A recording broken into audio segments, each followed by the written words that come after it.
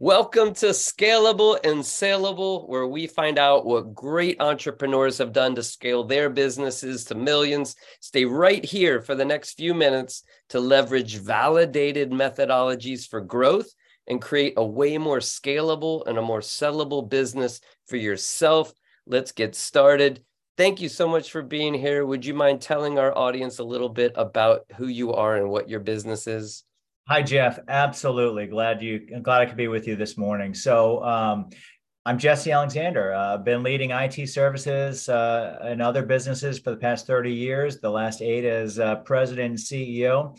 And I'm currently leading a company called DHR Pro, which is it's a software that presents all of the patient history from any EHR and any provider in a way that just gives the physician that actionable view on the patient in a way they've never seen before.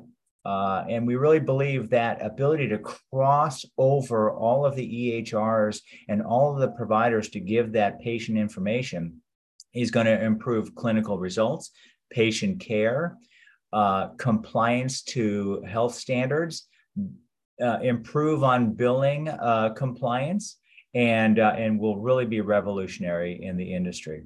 So that's what I do is I help companies like DHR Pro grow past each of the inflection points in a healthy and profitable way. So excited to be with you today, and hopefully we can pass on some lessons learned. Yeah, and you've been involved in multiple companies and have learned a lot of lessons. What do you attribute your growth to? Great question. Would you say that personal growth or growth of the companies or both? Let's say for your businesses. For my businesses. So look, it really comes down to a couple of things. I subscribe to an organizational leader. His name is Patrick Lencioni. You might have heard him, written some of the books, the 5 dysfunctions of a team, the advantage of a number of others. The ultimate that I get from him is really, it's an issue of creating a healthy culture and a healthy company comes about first and foremost about knowing what your vision is going to be, what your direction, your goals and all that, and making sure that that company understands what the true north is of the business. And then second of all, communicating that clearly and repeatedly. I am actually the chief reminding officer for my company, and making sure that I know that helps the company continue to stay focused on what's important for what we do. And so then the third thing that is really important about the successes that you asked about is really a laser focus on what's priority, and that also means what's not priority. Giving your team the permission to not have 10 number one things to go after, and truly understand that there's a 1, 2, and a 3. And by the way, because of those priorities number 8, 9, and 10, we do not need to do this week or this month, is freeing and important. And that just helps make a company realistic in what we're asking for from our staff, while we continue to move the needle forward. And that's the discipline of execution and communication, I think, is really important to help companies succeed. Yeah, man, I love that. I love chief reminder officer, which, they say when you get to the point where you're tired of hearing yourself say something, is just starting to sink in. You're right. I'm sure you've learned a lot along the way based off all your past experiences. If you were coming into a brand new business, a different business, what would be some of the first things you think you would look into to start growing that company? Oh, absolutely. Look, I have done that a couple of times. In fact, having just come on board with DHR as its president and running the entire business, there's a philosophy I call listen, learn, and then lead, right? Some people call it the 30, 60, 90-day plan, right? I like the listen, learn, and lead approach because, of course, I and other leaders are going to come into a business and we're hired because we know stuff.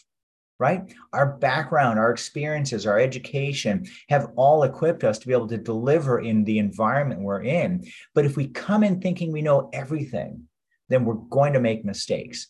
And more important, our staff is not going to respect us because, as we know, as leaders, our team already has been there. They have the experience. They know what's working. They know what's not working. They know what we've tried and failed with. And talking to them about what has been done, getting their insight, and then using that to create the go forward true north plan. And then the steps that we're going to go after.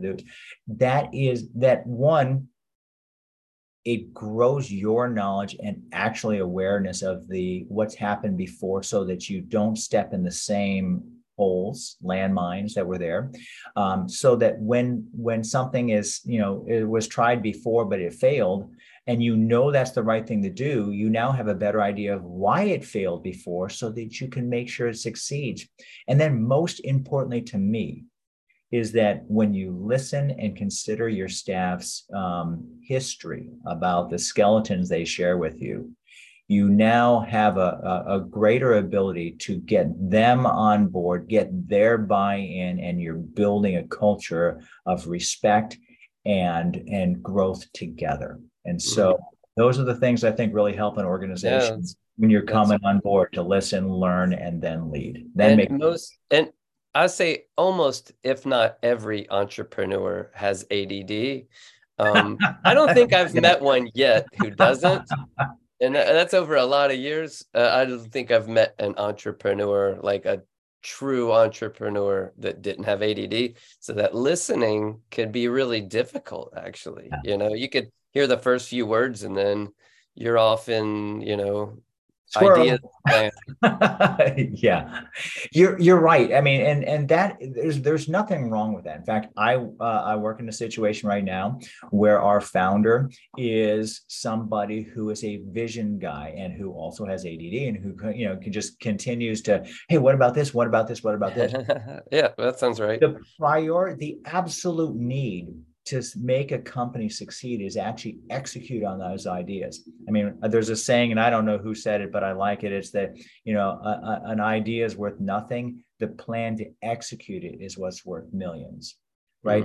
So when an entrepreneur who is a great vision guy, who knows what's going on, who has, when they couple themselves with somebody like myself who can translate vision to execution, and who can focus the company so we achieve rather than just talk about things, that's when an entrepreneur's dream will come to reality. And you need to know how to partner that way.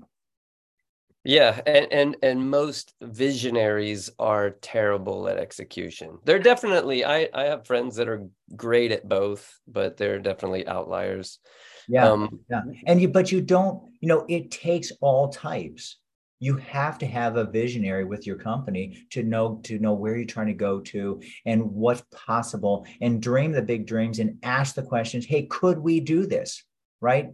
But you got to surround yourself with people who say, how do we do that within the finite resources we have? And then how do we make a dream, a visionary dream, into an executable plan? Right. Yeah. What do you feel most small business owners do wrong?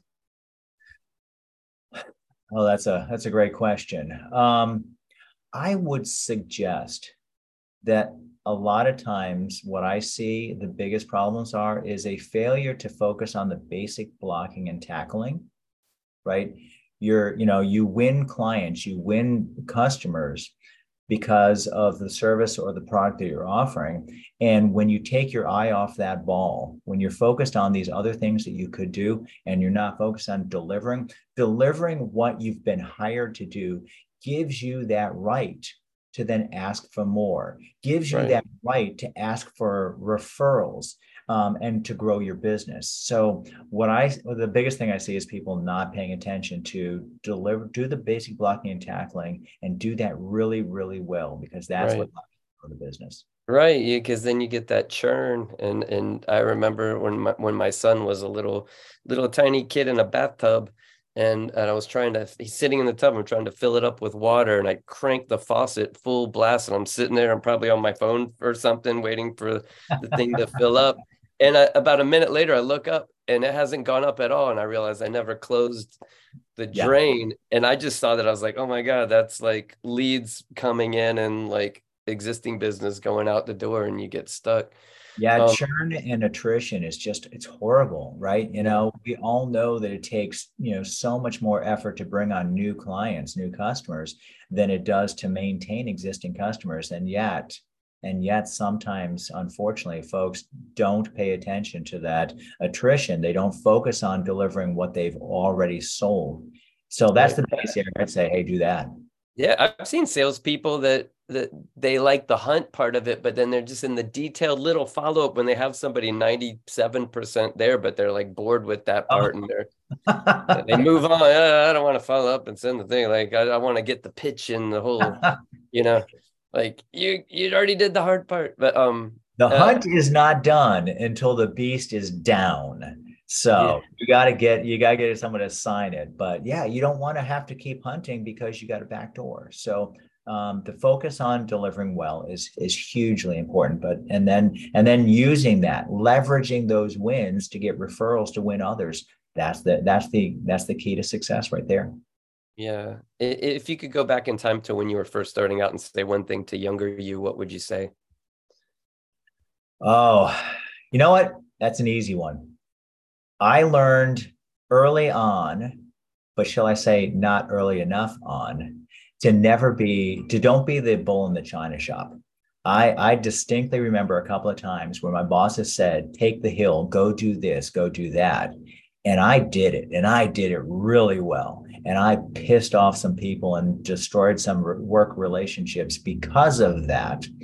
And after doing that a couple of times, I realized, I'm taking the hit from my boss. And there's a better way to do this. So you can be aggressive and you can accomplish big, hairy, audacious goals, but you don't have to be mean or imprecise or just destroy relationships with it. Right. Figure out how to do something like that and build bridges with other people instead of tearing them down. Yes. What questions should I be asking you that I haven't? Oh, man. What questions? I would suggest that we could talk about, since we're talking about entrepreneurs, right? We could talk about fundraising. We could talk about how do you get to an exit? All right. So like, for example, I come out of one of the areas I come out of is the MSP space, the managed services provider and managed security services provider space. And there's a lot of focus there on running your business in a way that will allow you to sell for 10 and 12x EBITDA. Right. But the things that you need to do to run your business in a way that maximizes what you can sell means that you're not investing in the current business.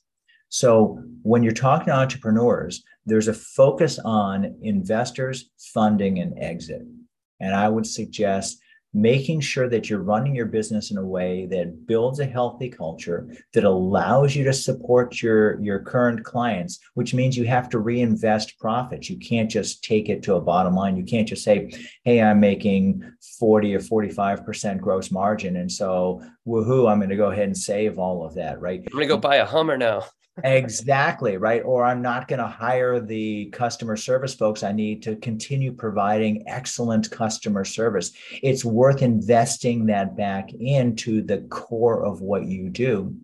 And when you create an organization that continues to satisfy clients and doesn't have a back door and is earning a good margin there, that repeatable history is what's important as you're going to either bring on more investors, try to do a series A or B or C, go to an IPO or sell it, right? And so focusing on creating not just, hey, I'm gonna squeeze all the profits out of it right now so I can go ahead and show the best value possible for a sale. That's a point in time approach.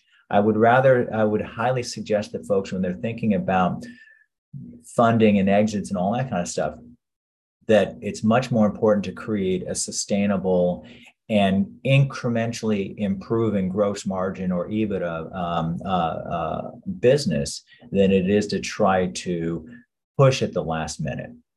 Got it. Any final words of advice, wisdom for the entrepreneurs in the trenches, fighting for their dreams? Oh, yeah, absolutely. Look, remember, you're not doing it alone. You're not doing it alone. You got a team around you, even if it's, even if it's just a handful of folks, because you're a much smaller company, right? So keep in mind that you can't do everything. So don't burn yourself out, right? You got to pace yourself.